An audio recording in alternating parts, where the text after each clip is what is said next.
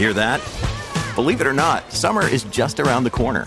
Luckily, Armor All, America's most trusted auto appearance brand, has what your car needs to get that perfect summer shine. Plus, now through May 31st, we'll give you $5 for every $20 you spend on Armor All products. That means car wash pods, protectant, tire shine, you name it. Find out how to get your $5 rebate at armorall.com. Armor All, less work, more clean. Terms apply. Hey there, my name's Michael Laminato and this is race day at the 2023 Qatar Grand Prix on Pit Pass F1.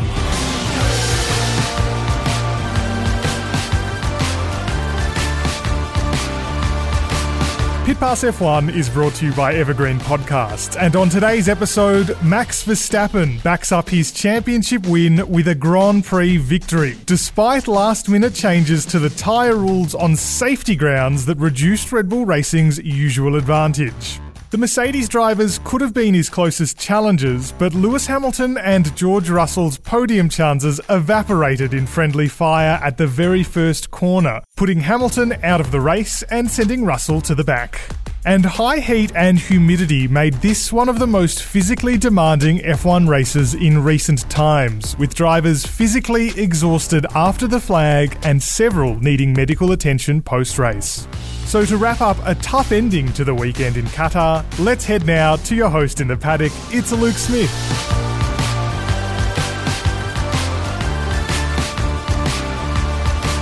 Luke Smith here, once again bringing you the final roundup from Doha following Sunday's Qatar Grand Prix. Now, even after all of the excitement over Max Verstappen's championship win yesterday, we had a Grand Prix still to run and lots of points up for grabs. And boy, did it turn out to be a race that we will remember. I'm not saying that because of any exciting fight for the win, a nail-biter right to the finish, or even any real battle for the lead.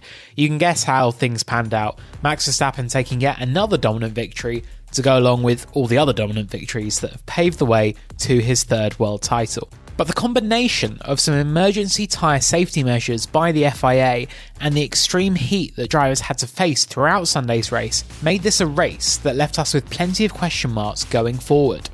Now, the tyre story is one that I've been tracking throughout the weekend on this podcast, and it does actually weave into a couple of the other major stories in today's race. The first details about a potential safety issue emerged on Saturday after Pirelli conducted its analysis of the tyres from Friday's running. When they cut into the tyres, they noted a small yet potentially critical amount of damage, forcing some measures to be taken. This included the modification of track limits at turns 12 and 13 to stop drivers running over the aggressive curbs in that high-speed final sector. And the step was intended to see if it would ease the issues for Saturday when we had the sprint shootout and the sprint race, after which further analysis would take place. In a meeting with the FIA and the 10 teams on Sunday afternoon in Qatar, Pirelli presented its findings from the sprint race, where it noted the same kind of issues had emerged. It meant a step did have to be taken for the race in order to prevent any big safety issues from emerging. The FIA had said on Saturday it would enforce 3 pit stops if it needed to, and it did exactly that by introducing a maximum stint length for any tyre of 18 laps. This left strategists scrambling to work out what the best approach would be for the race. It was a late curveball that was not without some risk. If anyone did go over that 18-lap limit, then they could be disqualified from the race, a bit like Marc Marquez was at MotoGP in Phillip Island. About 10 years ago now, he simply went 1 lap too long and was shown the black flag. But many of the teams had known that this could be an eventuality, so they were actually doing some of their pre-race simulations anyway, factoring in that they may need to adhere to this kind of lap limit. Now, whenever we do have more pit stops in a race, it does tend to create a little bit more strategic variation. I think of Canada 2010, that great race when you had people on 2, 3, 4 stop strategies, and it really led to a great finish, everyone trying different things and working out the best way to get home. And I personally felt quite excited about how today's Grand Prix might pan out, only for it to end up being a bit of a damp squib.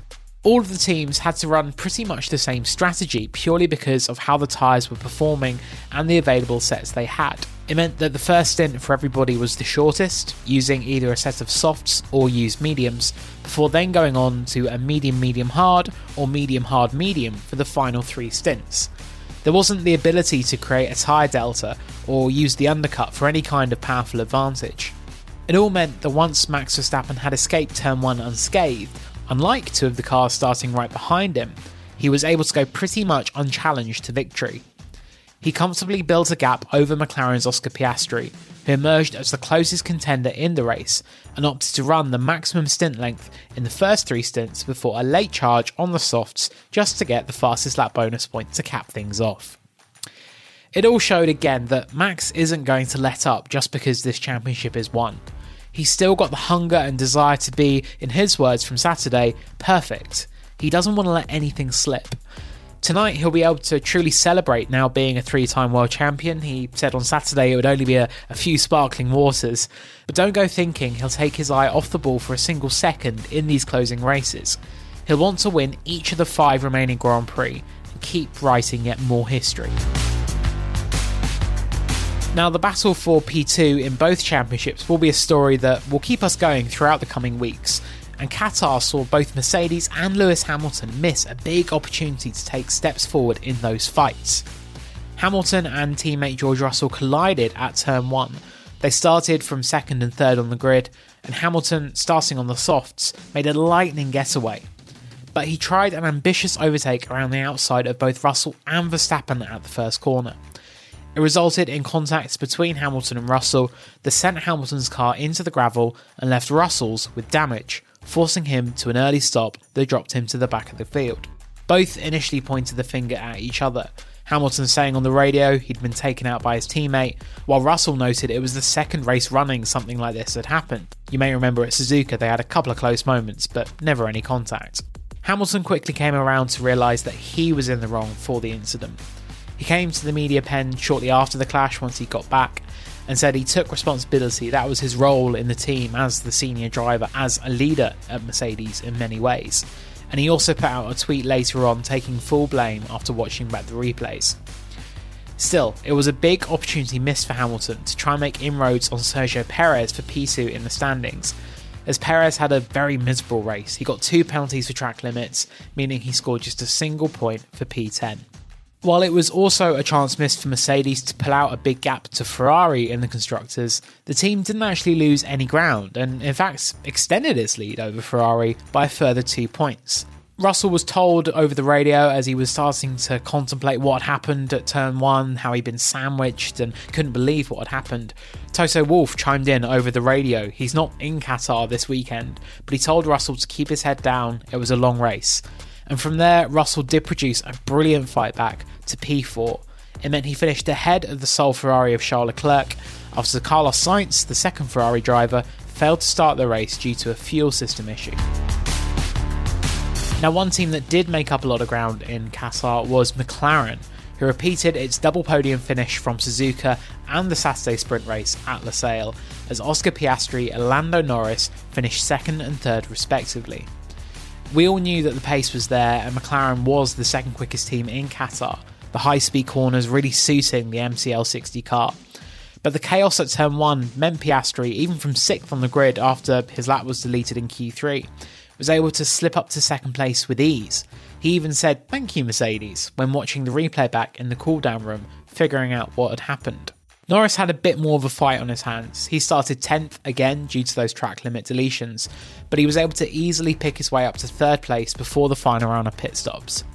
He wasn't happy when McLaren told him to hold position behind Piastri, saying that he was much quicker, that there was a gap behind, so there wasn't anything for them to lose. But he was warned that George Russell could have been a threat in P4 had he gone for a set of softs.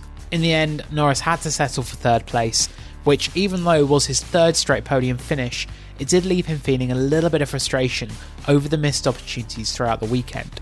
Still, a really good day for McLaren. They're now just 11 points behind Aston Martin in the Constructors' Championship, that fight for 4th place, and you've got to think it's now an inevitability of when McLaren gets ahead.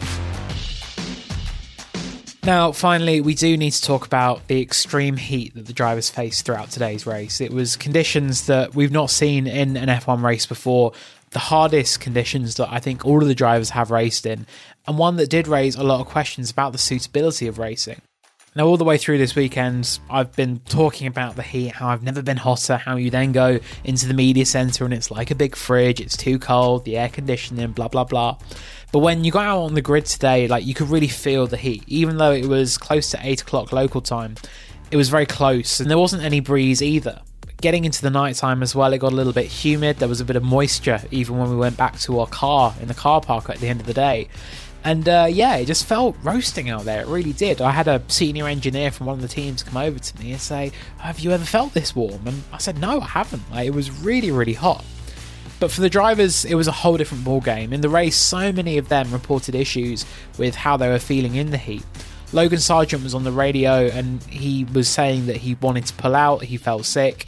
He was told initially, "Look, pull over," and he said, "Nope, I vowed I would continue on, I would keep pushing." In the end, he did retire. Williams said that he had some flu-like symptoms that had caused him to feel unwell. But he wasn't the only one struggling out there. All of them were to some extent. Esteban Ocon, he told us that he was vomiting in his cockpit in the early stages, like 15 or 16. But he never thought about retiring. He said he just kept on going.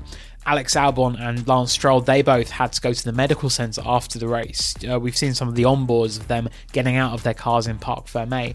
And it really is quite concerning, really, to see them staggering and struggling so much just to get out of their cars and move around. But that is what the heat did to them. Albon was treated for acute heat exposure. He was then discharged and cleared by the medical staff. And Stroll said that he felt like he was passing out through some of the high-speed corners.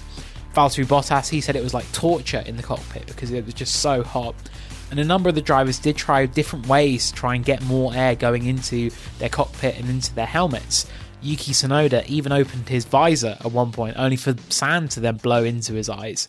So it was a really, really brutal race out there, and I think one that raised a lot of question marks for the drivers. It was a combination of the high heat in Qatar. We are here in early October. If you think when we came here in 2021, that was late November, a very different climate. And we'll be back here next year in December, so it's not going to be so much of an issue. But then there was also the mandatory tyre stints, which again doesn't seem like something that would make it more tough physically. But it did, because the drivers didn't have to worry about tyre saving or management, meaning it was basically 57 qualifying laps. They could just push flat out all the way through. Now, in these cars that are so quick through the high-speed corners, so heavy as well, so physical, that again takes a big, big toll on their bodies. Factor in things like dehydration, because the drinks bottles, they've obviously heated up, turning the water in there basically into tea. And it again has an impact. And Charles Leclerc said that it even affects your vision because you can't work out the tiny margins for track limits, which was another big talking point in Qatar, but seemingly pretty irrelevant given this sort of safety issue and question marks about how tough it was for the drivers out there. I think it's something that F1 does need to bear in mind moving forward, and it's maybe unlikely we ever see a race again that is such an extreme in terms of the heat. We don't come to many countries in this region around this time of year, and Singapore is always the high watermark really in terms of what a tough race is. But I think Qatar has changed that. Every driver looked absolutely finished when they came to us in the media pen, absolutely drenched in sweat, and you really did feel for them. I think it's something that F1 will look to learn from. I think Qatar, it's been a tricky weekend in many ways for the sport, and I think that is undeniable. And we're now going to go into these final 5 races. Yes, the championships are done, but we want to make sure it's smooth. We want to make sure that the stories are good. We want to make sure that we have exciting battles on the track. We've got some off-track drama spilling around as well with all the Andretti and 11th team stuff. But we really cannot afford to have any more races like this ever. We don't want the drivers questioning whether it was safe to be racing because of the heat, because of the conditions that they're put under. So yes, I think a lot of big questions and big lessons to be learned from today's race. Anyway, that is all for Qatar. Thank you very much for joining me over the past 4 days. It's been a real pleasure to be back on the hosting duties this weekend. And I'll be passing you on to some very safe hands for the next couple of races. I'll be back in a few races' time. Thank you ever so much for listening, and I look forward to talking to you again very soon.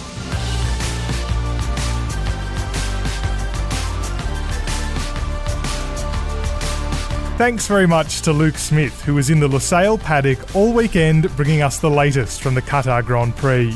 You'll hear from Luke again later in the season, but for now you can find him on social media. Just check the links in the show description. The United States Grand Prix is up next in a couple of weeks, and you can keep up to date with all of the action from Austin by subscribing to Pit Pass F1 wherever you get your favourite podcasts, and you can visit us at pitpassmotorsports.com.